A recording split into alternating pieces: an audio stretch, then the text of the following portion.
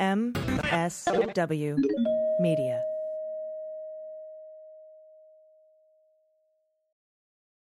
Welcome to Teacher Quit Talk. I'm Miss Redacted. And I'm Mrs. Frazzled. Every week we explore the teacher exodus to find out what, if anything, could get these educators back in the classroom. We've all had our moments where we thought, what the hell am I doing here? From burnout to bureaucracy to soul-sucking stressors and creative dead ends. From recognizing when it was time to go to navigating feelings of guilt and regret afterwards, we're here to cut out the gaslighting and get real about what it means to leave teaching. We've got insights from former teachers from all over the country who have seen it all. So get ready to be disturbed. Join us on Teacher Quit Talk to laugh through the pain of the U.S. education system. We'll see you there.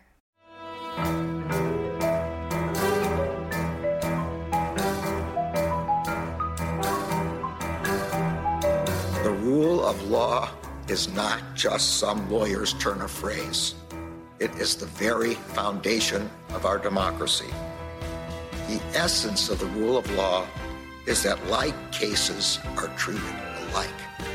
That there not be one rule for Democrats and another for Republicans, one rule for the powerful, another for the powerless, one rule for the rich and another for the poor, or different rules depending upon one's race or ethnicity.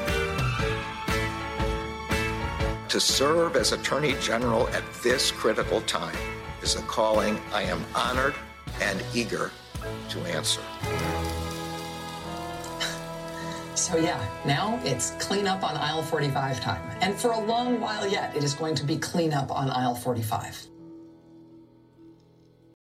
Hey everybody, welcome to episode 50 of Cleanup on Aisle 45. This is our last episode of 2021, and technically, Andrew, I'm on vacation, but we decided I couldn't skip the 50th.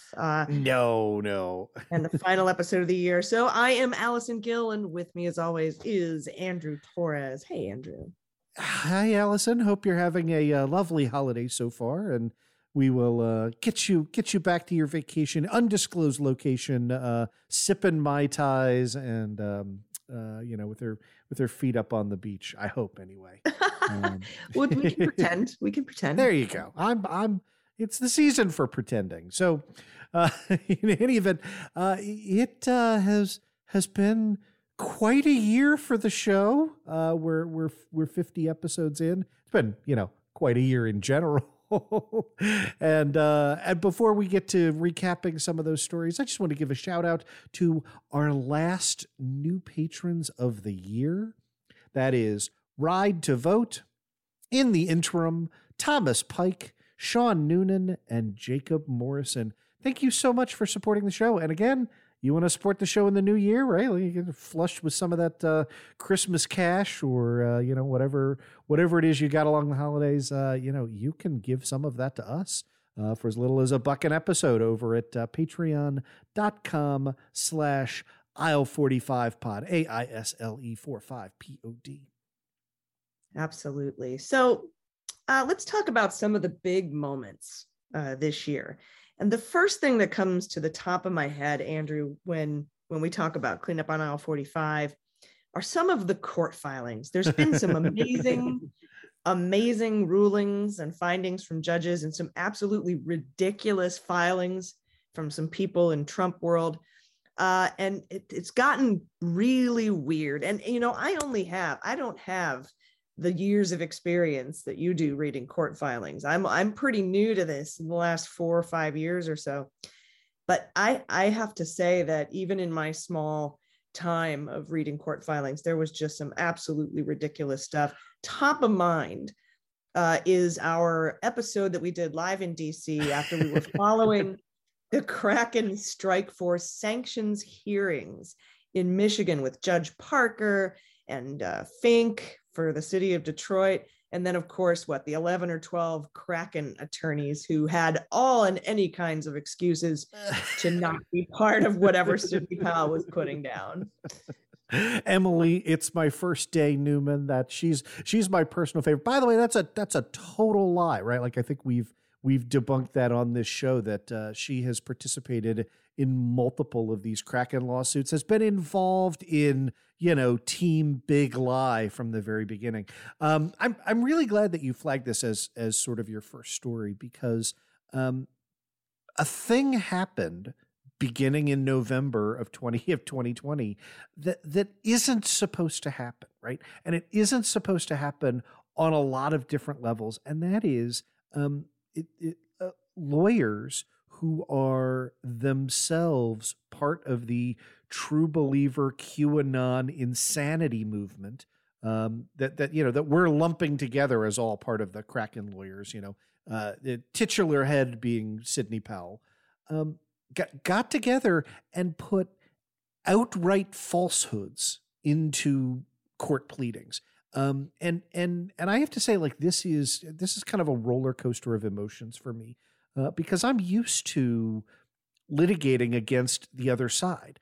I worked for and had the opportunity, I think I've said this before, to be, as a very, very, very, very young lawyer, on the Bush v. Gore 2000 emergency response team that was sent out to Florida. But you must have been like 10 years old. Yeah, but thank you so much. But it would have been on the Bush side, right? And so I told my supervising senior partner at the time, Bobby Birchfield, no, I wish you all of the lack of luck in the world, and and I hope you lose down there. Sadly, they did not. But when I look back at those filings, right, when I look back at that kind of participation, that they didn't lie, right? Like, Ted Olson didn't sign on to a brief that said, George W. Bush actually won New York by 10 million votes. Right. And or we didn't have these filings that said, Ruby and her daughter had trucked in boxes of, unsubstantiated fake ballots and, had people testify in quote unquote legislative hearings of Rudy Giuliani, which, by the way, by the end of the year, ended up with those two election workers suing quite a few people in civil court. Yeah. And so, we often talk about this, and when I'm talking about kind of the difference between a motion to dismiss and a motion for summary judgment, right? And I will say, right, Allison, if I sue you for intentional infliction of emotional distress and I say it's because you frowned at me, you get to move to dismiss the case, because even if you did frown at me, which you never have as far as I know, but that doesn't qualify legally as extreme and outrageous conduct of the sort that you need, right? So you can say, look, man, I never frowned at you, but it doesn't matter. Assume I did. That still doesn't give rise to your cause of action. That's a motion to dismiss. But what I always use as an example for what would survive a motion to dismiss is I say, Allison, you came out and snuck around my house and trespassed onto my property. And if your defense is, dude, I wasn't even there, that doesn't get dismissed out, right? Like, we get to litigate that fact. I say, yes, you do. You say, no, I didn't. And the reason that I'm going through that example is because our courts are incredibly ill prepared to handle outright lies in pleadings, right? We are prepared to give plaintiffs the benefit of the doubt when they say, on information and belief, Allison Gill snuck onto my property and traipsed around my garage and peeked in my windows, and I'm suing her for trespass.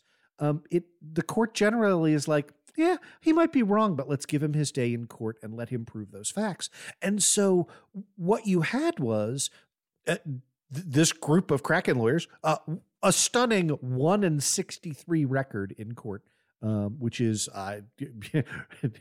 mathematically about as bad as you can do. The one case that they won was in Pennsylvania, was in connection with the count, and basically, they got an order allowing Trump supporters to come in and sneeze on volunteers who were in the various Philadelphia precincts.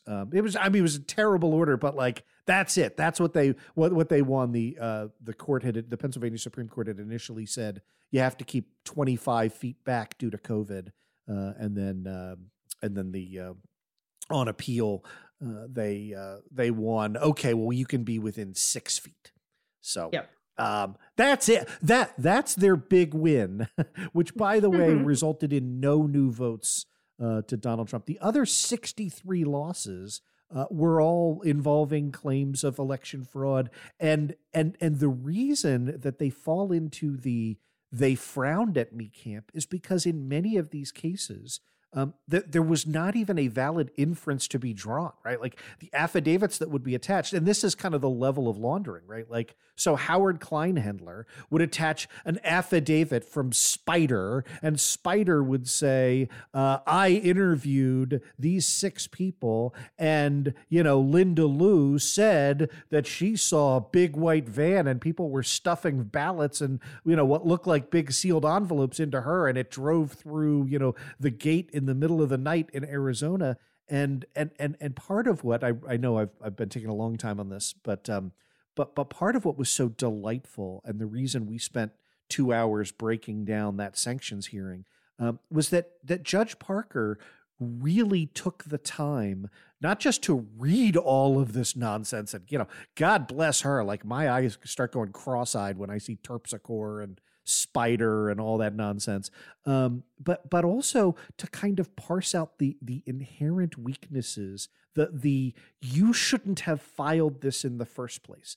And she made every single lawyer sit on that call and grilled each and every one of them of, hey, did you file this affidavit? Did you review any of the underlying documents? No. Why didn't you? Why did you then sign off and say you reviewed all the documents? Stop passing the buck. Did you interview any of the people? Yep. Did you interview any of the people said they interviewed? Yeah. Did you do any due diligence to find out if there was anything to this? Oh, and by the way, did you know that this affidavit showed up in another lawsuit that was laughed out of court where the judge said it was absolutely ridiculous, yet you still copied and pasted it into this lawsuit? Yeah, did any of that happen? Did you notice this one, which refers to a county that does not exist in the state of Michigan? Yeah.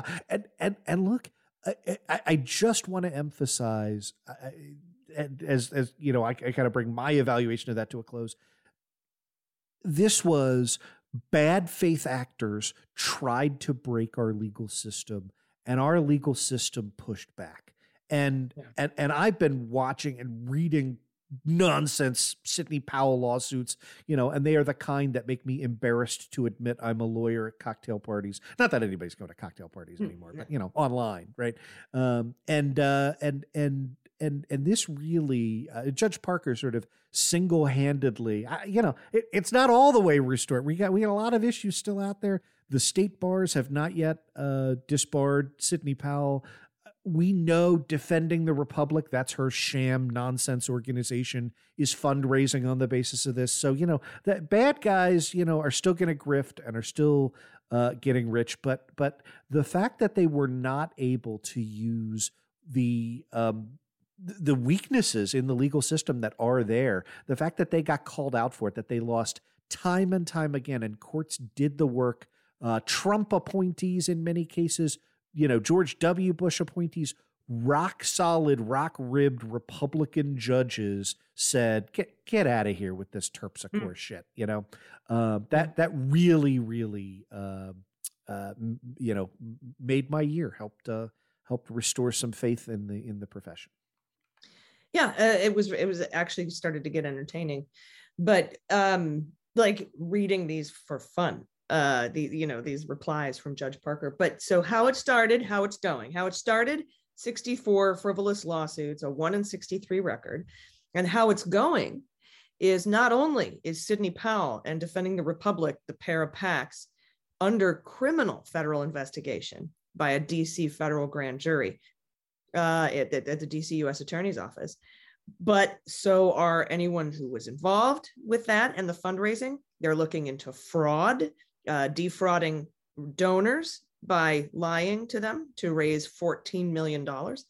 How the money was spent, they're looking at the fact that she actually spent some of the money defending herself in Dominion lawsuits, which is illegal. Then she's also, they only found one instance of her actually spending the money on anything she said she was going to spend the money on, which was, any of these election lawsuits. And then finally, we have Michael Flynn submitting his filing for a restraining order saying, hey, I'm really scared because of criminal investigations into Sidney Powell, and I was involved in that.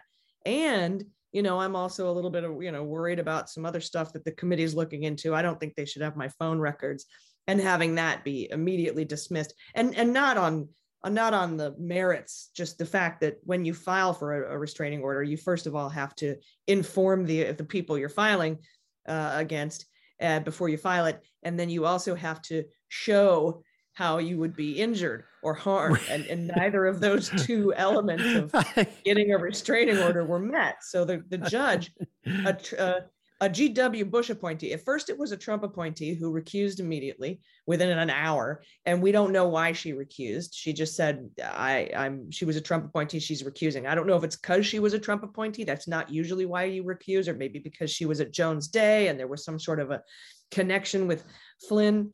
And of course, then within 24 hours, it was handed to a G.W. Bush appointee named Scriven, and she's the one who dismissed it. But, Flynn is also extremely worried about the fact that Sidney Powell, who he worked with on her PACs defending the Republic, was her lawyer when he threw out his plea agreement, blew that up after pleading guilty twice, and then started this performative BS in the Mueller investigation. So he really doesn't want to be looked at legally, but he doesn't have a leg to stand on. So that's where it started, and that's where we are. And I think that Sidney Powell is probably ripe for criminal indictment. I concur 100% with respect to that, and I think that the real key there is, do we keep these idiots, grifters, and con artists out of the levers of power? Right? They get back in, all bets are off. And look, we saw that. Like, I'm glad you pointed out, among the myriad of conflicts of interest there is Sidney Powell representing Michael Flynn in connection with the Mueller investigation, in connection with his plea deal.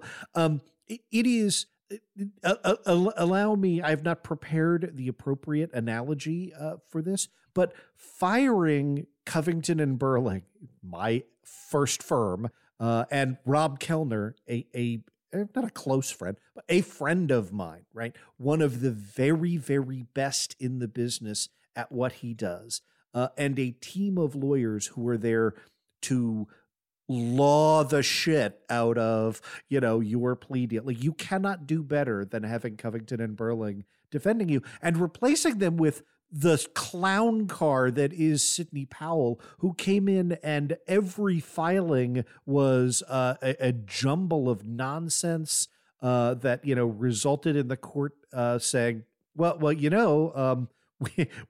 you have asserted this false thing 3 times in connection with, just reviewing the plea deal in and of itself, requiring her to show up and at routine status conferences, asking questions like, counsel, you're not suggesting that your client didn't plead voluntarily, are you? And having her say, oh, no, we're not suggesting that. And then go right back to making the same arguments in her, cut and paste motions that were there. The only reason you do that, right? The only reason you replace the A team with the Z team is if you know the fix is in. And then we watched the fix be in, right? We watched all the line prosecutors resign. We watched Bill Barr, send his handpicked lackey in there and demand that the charges be dropped against Michael Flynn. And again, we saw the judiciary as an institution fight back and go, typically we defer. In every case I can possibly imagine, we defer when prosecutors say we're going to drop the case. But this one smells, and we're not going to do it. And so that's not a 2021 story, but it was just. But it is though, because in his filing that last week, yep, he says he can't be subpoenaed, or he shouldn't be bothered with the January 6th committee because he would incriminate himself based on his connection to Sidney Powell. 2 connections now with the PAC, and that she was his attorney. After he blew up his plea deal, which, by the way, had he just stuck with, he wouldn't have gone to jail probably, maybe 2 weeks or 30 days, 60 days. And even if he did get the max, he'd be out by now. So it's stunning. No, it's about sticking it to us. Yeah. Yeah. And about doing what Trump wants you to do with regards to, like, let's say what's happening with the 1-6 committee now. He's only happy with how Bannon has responded.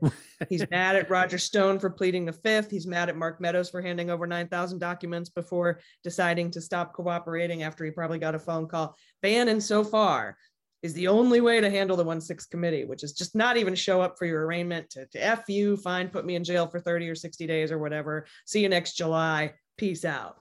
Well, and I think that's a great pivot to what I think of as the biggest moment of 2021 so far. That is the 1-6 insurrection. You and I were texting as that was unfolding in real time. It was just a moment that I hadn't experienced in this country as an American since 9/11, right? It was just, what's happening right here. And the subsequent response, right? Which was the immediate, the way in which piecing together the story of 1-6 was interwoven with the second impeachment, and the formation of and the work that is being done by the January 6th committee. You can call this a glass half full, glass half empty, and I think we're going to kind of break down, the pluses and the minuses. I know a lot of folks are, disappointed we do not have top line indictments referral. The 1-6 committee House committee cannot issue indictments, can make criminal referrals over to the DOJ. And as far as we know, other than for contempt for witnesses who have not shown up, it has made no such referrals over to the DOJ. And I think that's probably, although that's an inference, I think that inference is probably correct. I think it's, we're at a way too early stage. So if I was going to be the pessimist, I would say, Allison, we had an armed insurrection on American soil in which lunatics spreading the big lie breached the Capitol, the floor of the Senate. They were chanting, "Hang Mike Pence." They broke into Nancy Pelosi's office. They stole a laptop. Individuals were killed, were hurt, were injured. It was a nightmare and a disaster. And right now, we've had a couple of 3 and 4 year sentences for people like the QAnon shaman, but we're no closer to kind of putting together how this happened and what happened. Am I wrong to be? That's the pessimist voice. Am I wrong to have that voice? I think but it's only been in the last month or so that the January 6th committee has started dropping information to us, such as there was a call. And a lot of this has come from really like the intrepid reporting of Hugo Lowell and Jamie Gangel and people close to the committee who are like, no, they're looking into the call to the Willard Hotel from the White House on January 5th. They're looking into January 5th, the war room at the Willard. They're looking into these things. They're looking into connecting, as Jamie Raskin said, the intersection of the violent attack on the Capitol and the soft coup trying to get Pence to throw out electors. And if that was coordinated. And so things that we all saw with our eyes on January 6th and we're able to infer because we're not stupid are now, the evidence has been gathered and is continuing to be gathered. And we're only just now learning about it here at the end, almost a year later, at the end of the road. And if it is in fact true that the Department of Justice is doing the pyramid of guilt and started with the lady standing outside of the rotunda and has worked their way up to Oath Keepers and leaders of Oath Keepers, and then trying to work their way up to the funders and the rally and stuff like that. I'm talking about the DOJ here. And we know they've gotten as far as Sidney Powell and fundraising and her participation in the big lie, which to me leads to some of the, the coup PowerPoint and the coup emails and things like that. And starting to look at members of Congress. We haven't heard about anything above that, about anything at the White House or the Department of Justice, and former Department of Justice officials. But what we do know is that the Inspector General of the Department of Justice is investigating the Department of Justice part, the Jeffrey Clark, and the Donahue and Rose and stuff. And we know that the committee is looking at the rest of everything else, and that it is quite possible, if not probable, that the Department of Justice is insulating itself from politicization by waiting for referrals from either the nonpartisan Inspector General or the bipartisan January 6th committee. And that's perhaps when they decide to start looking into the Trump stuff. We don't know.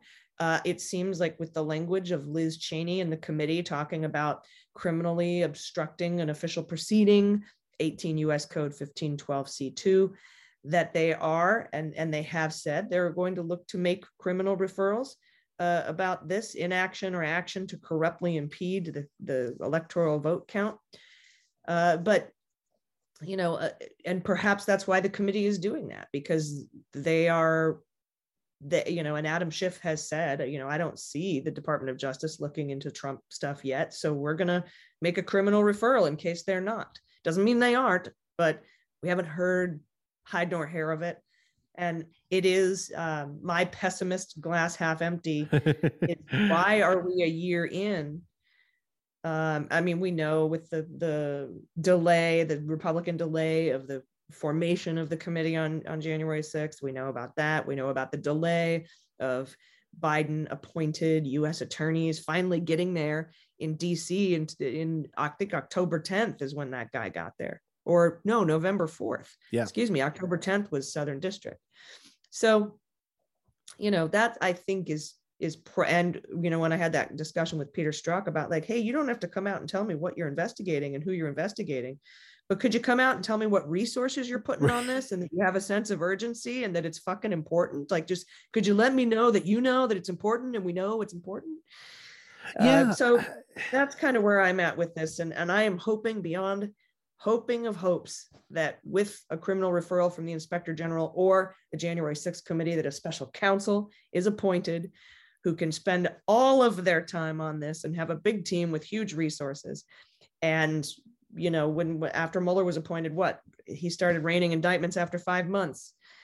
And so that's what I'm hoping, because, and the reason that I want a special counsel for several reasons, but the main reason is because I want declinations. If you refuse to prosecute somebody you've investigated, special counsel is required to report to Congress who they investigated, who they decided to prosecute, who they did not decide to prosecute, and why they decided not to prosecute. Because if you just don't do it and don't tell us, that is going to create a huge problem with public perception of the department.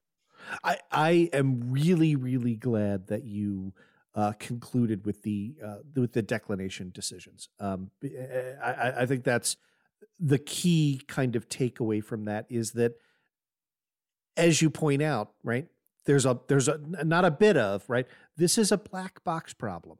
We do not have the information, right, in the Donald Rumsfeld line, right, like, we're at unknown unknowns territory, right? We don't even know what we do not know. And part of the way that this, reaches any kind of satisfactory conclusion is when that information comes out to us in the public. And a decision of, hey, we looked here and decided not to proceed against John Eastman, decided not to proceed against, Jeffrey Clark. Yeah, Jeffrey Clark would be a fantastic example. Mark Meadows, right? Whatever. That will help us calibrate our anger. They did it with Mueller when he came out, and everybody was pissed that he didn't say that Trump obstructed justice, and that's my whole next thing, by the way, obstruction of justice stuff. But he wouldn't say. But he explained, hey, look, in the Constitution, the accused has the right to face their accuser and defend themselves. But because of the OLC memo, I can't indict him. He therefore would be stripped of his constitutional right to face his accuser if I accused him of obstruction of justice, because he wouldn't have a chance to face me in court. And so therefore it would be unconstitutional for me to say that he obstructed justice, to draw that conclusion, because he wouldn't have his right to face his accuser in court. And so that's why we didn't do it. And we didn't do it because of the OLC memo. And then I didn't accuse him of it because of this. Now, of course, that left a giant fucking door for Bill Barr to park a truck in. But he at least explained it, so that if people say, why didn't he do that? I can say, well, here's why he said he didn't do it. And so those are the kind of declinations that I want, if there are declinations from the Justice Department. And Senator Whitehouse or Blumenthal, I think it was Whitehouse, when he was questioning Garland in November in front of his committee. And he said, hey, all right, because that's when he was like, are you following the money? Are you using that? And Merrick Garland was like, I promise we're using investigative techniques that you know about, probably you don't know about. That was a notable interview. I'm glad you brought that up. Yeah. But then he also said, can you commit to, if you decide not to prosecute Trump for the insurrection, can you commit to explaining your declination to do so? And of course, Merrick Garland was like, I can't really talk about ongoing investigations or whether they're there or not, same stuff. He wouldn't commit to that. And I was like, that is why I want a special counsel. I agree 100%. And I think, you sort of floated what I think would make a good next topic, and I'll broaden it a little bit. I think it is fair to say that you and I were both surprised and pleased that Donald Trump did not issue any last-minute pardons to himself. Yes, I thought for sure he was going to give it a shot. So did I, and so in connection with that, I have to say it is a disappointment, right? And I'm going to lump three things all together in the disappointment category. Number one, we have no obstruction charges against Donald Trump. We have no charges of any kind coming out of the DOJ a year out of the Trump administration. Number two, we do not have the New York Attorney General, New York State indictments into Donald Trump, presumably in connection with his inflated real estate deals. And that is after, attempting to put the squeeze on Alan Weisselberg, and, maybe he's jerked various prosecutors around. We can kind of talk about that and break that down. And number three, the crime we all heard on tape, then President Trump calling up Brad Raffensperger, the Secretary of State in Georgia, and saying, I don't care, what the totals are, just find me 11,710 votes, okay? Just find the votes, which is, a textbook example of how to commit a crime on tape. We know that the Atlanta DA has been looking into charges for a long time, but I plead a lot of patience. But I will tell you, I kind of wrap all of that together, and I think this is affecting what I would describe as sort of a widespread progressive level of disaffectedness with the Biden administration, right? That certainly politically, the screw ups on Build Back Better and Joe Manchin and voting rights and everything else don't help. But I get the sense, people aren't saying this, but I get the sense that that's compounded, right? That the reason that it's especially frustrating is because also it feels like the bad guys got off scot-free, right? We're a year out and nothing has happened to any of these scumbags and villains. And I know I want to give voice to that, right? Like, part of why I worked hard for Joe Biden does not inspire, right? Like, part of the reason I worked hard for Joe Biden, that, you and I worked hard to keep the Senate in Democratic hands in the Georgia runoffs, was a sense of a break from the past, which we have gotten, a return to sanity and grown-ups in the White House, which we have gotten, but also it's time, to hold evildoers accountable. And it feels like we haven't done that. What do you think about that? Yeah, we haven't. And it's quite frustrating. I now send a weekly tweet to the Department of Justice and the DC, our brand spanking new DC U.S. attorney, saying, hey, it's time to charge for obstruction of justice. You've got the follow-up McGahn testimony in May, that happened in May. Okay. You've got volume 2 of the Mueller report. Now, I understand, and this is kind of one of the lessons of the Bannon indictment for contempt. Everyone was like, it should happen immediately. The evidence is all there. Everything should happen immediately. And what the Justice Department did, and they did this silently, nobody knew this was going on, is they took about a little over 3 weeks, maybe exactly 3 weeks. They interviewed witnesses in the grand jury. They got submitted to them interviews from FBI law enforcement. They had over 1,000 pages of evidence and 65 documents, and they put that all together and prepared for whatever defense could have come out of Bannon, which isn't much because he wasn't even part of the government. And then they put together an airtight case for criminal contempt, 2 misdemeanor charges. And so it wasn't as simple as we thought, right? Yep. And so the only thing I can hope is that with finally getting the McGahn testimony again, and the transcript of that in May, and all he did, by the way, was just say, yeah, all that stuff I said is right. Yep. That's what happened. Yep, I confirm all that stuff. The only thing I can hope is that if Bannon, simple, open and shut, easy ass prosecution took 3 weeks, then maybe 3 or 4 counts of criminal obstruction of justice of a former president might take 5 months, but it just seems like a long ass time. And I don't see them waiting for the U.S. attorney to get there in November to begin. Yeah, I agree with all of that. And let's add 2 more deadlines on top of this, right? The first are statutes of limitation. That's a super complex discussion because it is not clear when statutes begin to run. They typically run from the discovery of the wrong. But for example, for things like conspiracy, the statute does not run until continues to get pushed forward while the conspiracy is ongoing, right? So I don't mean to suggest that you can just do a simple calculation, but I also do mean to suggest that that there's a time limit, that there is a clock that is running.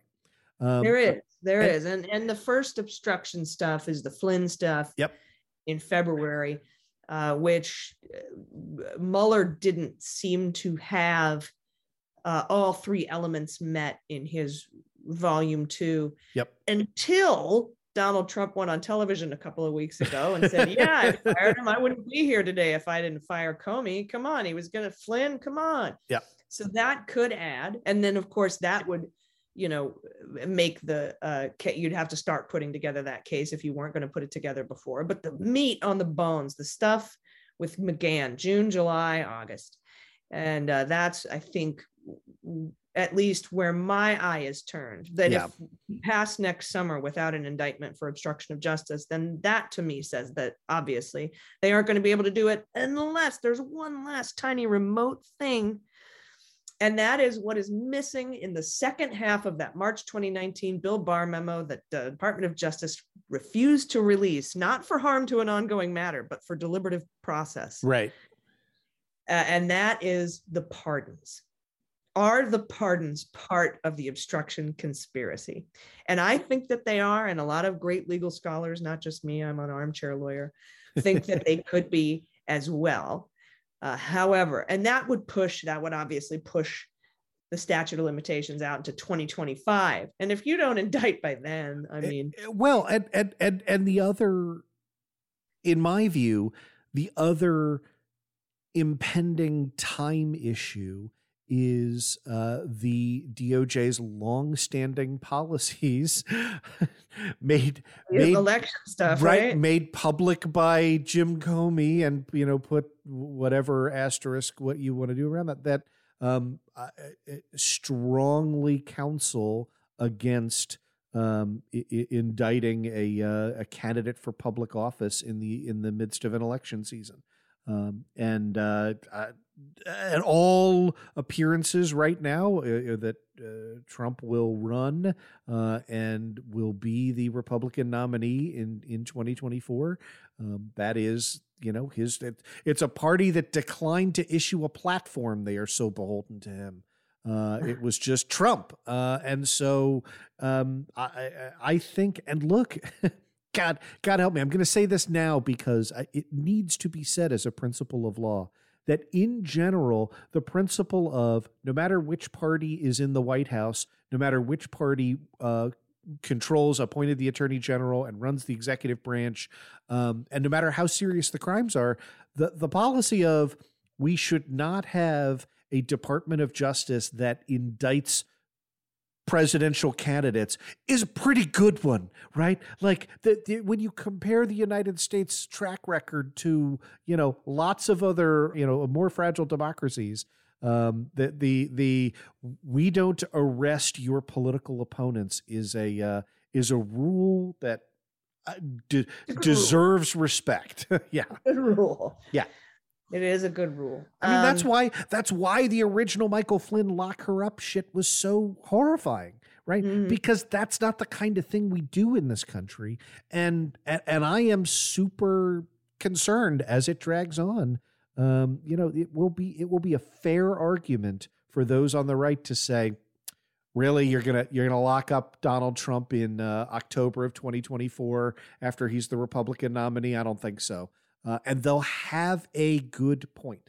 Not saying I would turn down a Trump indictment in October 2024, but I think it is important to point out that that's a bad road to go down. Yeah, and that would, if we could, I'd like that to be the segue into our final discussion here of a little bit of a disturbing trend that I'm seeing, and it's mostly fringe. Mostly social media, but I've seen a lot of people on the quote unquote left who are demanding those kinds of banana republic arrests, those guilty until proven innocent arrests, the, hang them for treason, where are the treason charges? Why, and it's disheartening to see a group of folks who would normally be against a cash bail system, who would normally be pro-criminal defendant rights, pro-constitutional rights, be willing to forego those because, well, it was an attack on our democracy. And I just find it hard to square that circle, that you would be willing to shit on democracy to save democracy. You can't really do that. Now, I agree. Could it be faster? Could it be more urgent? Could I hear more about a sense of urgency with regards to bringing people to justice? Sure. But to be willing to throw out our fundamental constitutional rights for the sake of speed or vengeance or quote unquote saving the republic, I think is a mistake. I couldn't agree more with you. And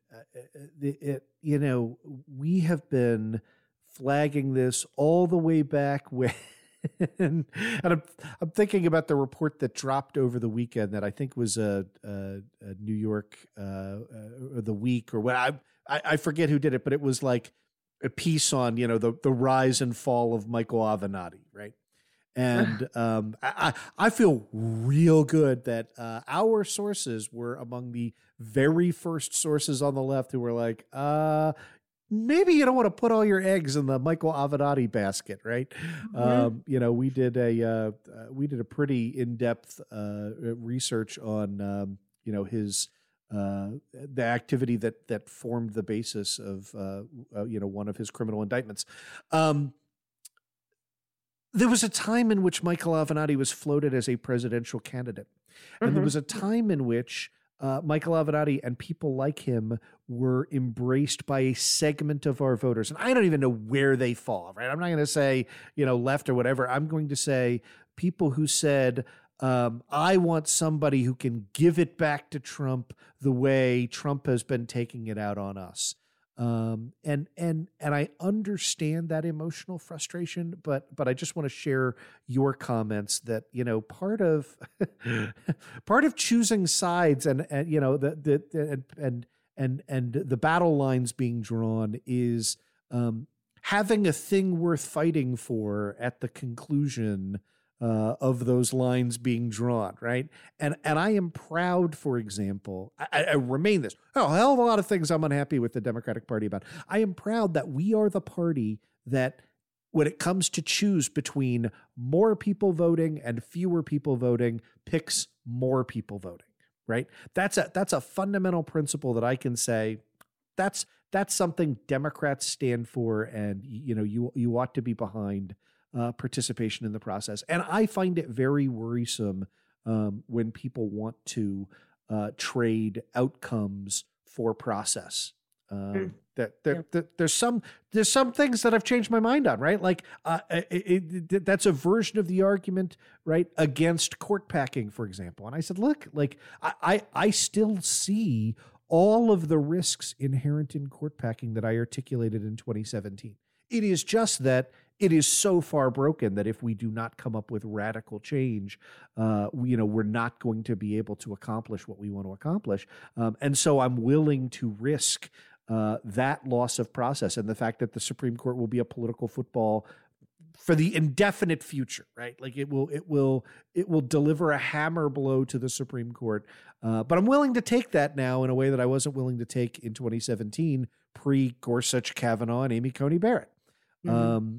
But I think we need to take a hard look at, how far are we willing to go to deliberately steal the Kraken phrase, to defend the Republic, and how much of the Republic are we prepared to lose in that defensive action? And I think not enough people are having that conversation. Yeah, no, I agree. Yeah. And man, yeah, you know what? It's been a year, Andrew, and this has been really great to talk to you about some of the highlights / lowlights of 2021. Let's go out with a highlight. Tell me your favorite, because I know we've been focused on some of the negatives here, and I think that's good to hold ourselves accountable. That's the whole point of Clean Up on Aisle 45. But let's hit a handful of the highlights. I think my favorite thing this year is the diversity and depth of the appointments of Joe Biden's cabinet and federal bench. I'm mad at you for stealing mine, but it is look. It's why, and we think that you listeners are enjoying the comings and going segments. We get positive comments on it, but even if you hated it, I think I would still want to do it every week, because it has forced me to look at the commonalities in appointees way down the executive. Because like when I'm researching this stuff, like I got to go to the White House, / new notices / new arrivals, and, read up on the deputy undersecretary for, transportation. But one of the things that, the two of the things that we noticed in doing that are, number one, genuine commitment to real diversity up and down the executive branch and in judicial branch appointees, and without sacrificing quality and qualifications. And number two, genuine progressive ideological commitment, particularly at every branch of government that potentially intersects with the environment. I know I would love to see big legislative change, but we have a coal senator in Joe Manchin who is the major blockade on legislation coming through, and so the president can only act in an executive capacity. And to immediately rejoin the Paris Accords on day one of your administration, and more importantly, to back that up with appointment after appointment to staff out the executive branch of people who are who list as their top priority dealing with man-made climate change is part of what, right? It's all you could do if you were Liz Warren as president, if you were Bernie Sanders as president, right? All of the progressive choices that I wanted, I don't think could have delivered better infrastructure in terms of executive branch appointees, and Biden does not get enough credit for that. Mm-mm. No, and also all of his legal governing by executive order along the lines of the EPA, and of course immigration changes in that, changing everything, banning chokeholds where he can, banning no-knock warrants where he can. I've been really impressed with, and I'd like to end my 2021 on what I'd like to see in 2022, and let's I'll just have a lightning round here. Obstruction of justice charges. Yep. Trump indictment for Manhattan DA. Trump indictment for the insurrection, leaders of the insurrection, some of those former DOJ officials. I want that New York Times headline like we got with Ehrlichman and et cetera. I'm looking forward to the public hearings for the January 6th committee. I want to pass the Build Back Better plan. And I would like for I would like Biden to finally get that Office of Legal Counsel memo that says he can cancel $50,000 of student debt for everybody in America. I love all of that. I would add, I would like to see real Voting Rights Act reform. Carve out that filibuster for voting rights. Yep, absolutely.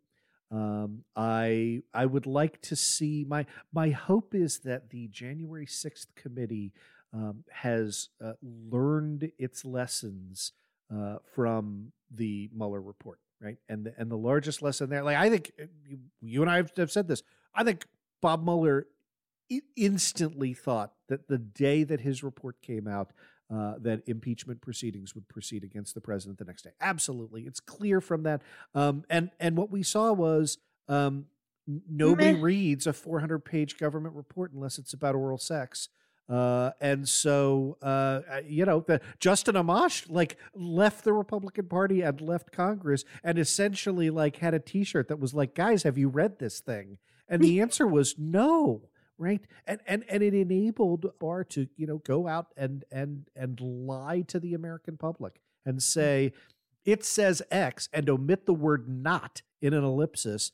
And still 70% of the country doesn't know that he did that, right? My solid friends and supporters on the left don't realize just how bad that misinformation was. So Liz Cheney, Adam Kinzinger, you know what your party did. I'm really, really glad they're on the 1-6 committee, and hopefully they are providing some behind the scenes advice of, hey, let's make sure that this lands. Let's make sure that we don't just kind of assume through rose-colored glasses that people are going to do the right thing. Let's make this have teeth, and that I think would make a very, very happy 2022 and help us go on the right path.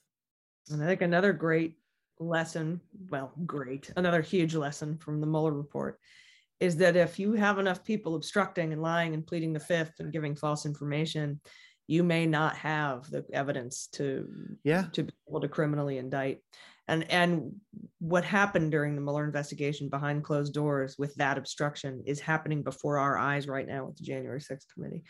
So it'll be interesting to see if with all this obstruction and they learned that the Trump clan learned, hey, if we just obstruct and keep our mouths shut, they won't find enough to criminally indict us.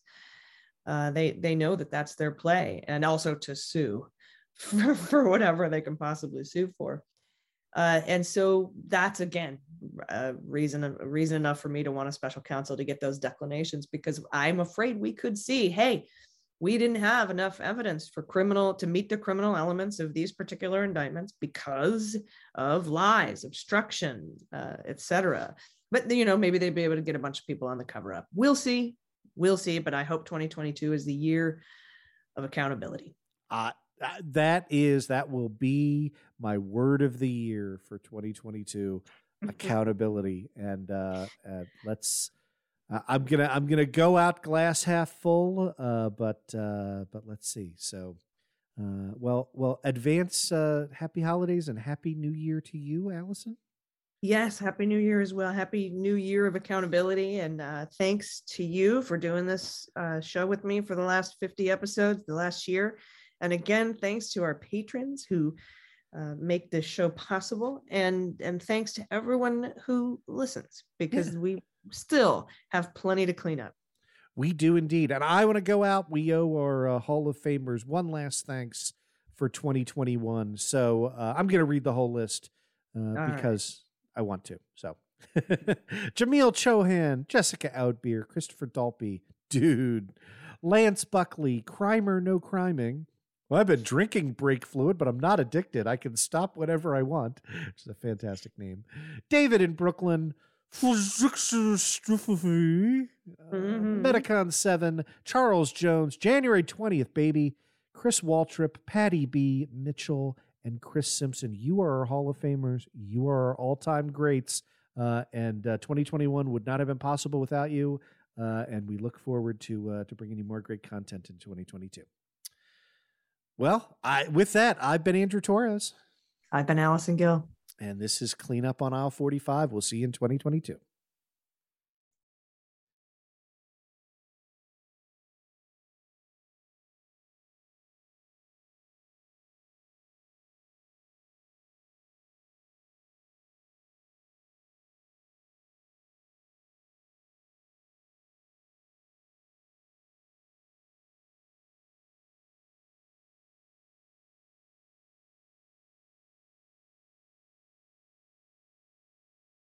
Hi, I'm Harry Littman, host of Talking Feds, a roundtable that brings together prominent figures from government law and journalism for a dynamic discussion of the most important topics of the day. Each Monday, I'm joined by a slate of Feds favorites and new voices to break down the headlines and give the insider's view of what's going on in Washington and beyond. Plus sidebars explaining important legal concepts read by your favorite celebrities. Find Talking Feds wherever you get your podcasts. Hi, this is John Cryer, and I am hosting a new 7-part true crime podcast called Lawyers, Guns, and Money that'll challenge everything you think you know about U.S. covert operations and presidential misconduct. From Jack Bryan, the director of American PSYOP, comes the incredible true story of John Mattis, a newly sworn-in Miami public defender in the 1980s who has found himself completely in over his head. I step off the plane, and there is a van with a couple guys with Uzis. And one of them in broken English said, "Welcome to Bogota, John." Mattis's first felony defendant has been arrested for having a machine gun and tells Mattis a dangerous secret. He was shipping arms into Central America on behalf of the CIA. As a first-time lawyer, I want to act like I know what I'm doing. But with the help of a Colombian drug smuggler, how much money the CIA raised by hitting up drug dealers? A lot of money, millions of dollars. An Alabama mercenary, they were prepared to die to the last man. I saw this in them. I saw the fire in their eyes. And they made me their war chief. And a newly elected senator, John Kerry. We are looking at allegations of drug running, gun smuggling, conspiracy to commit murder and murder itself. He'll fight to free his client. The judge said, "Show me in a courtroom how we were at war." Expose an illegal war being run by the White House. I mean, I wanted him involved, but I didn't want to be on record as doing it. And somehow stay alive in the process. I just escaped a kidnapping by the CIA in Costa Rica. This is Lawyers, Guns, and Money.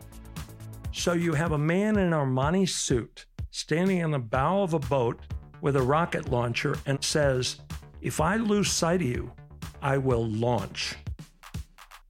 You will be vaporized." Available everywhere starting October 29th, or get it ad-free and early starting October 22nd at lawyersgunsandmoney.supercast.com.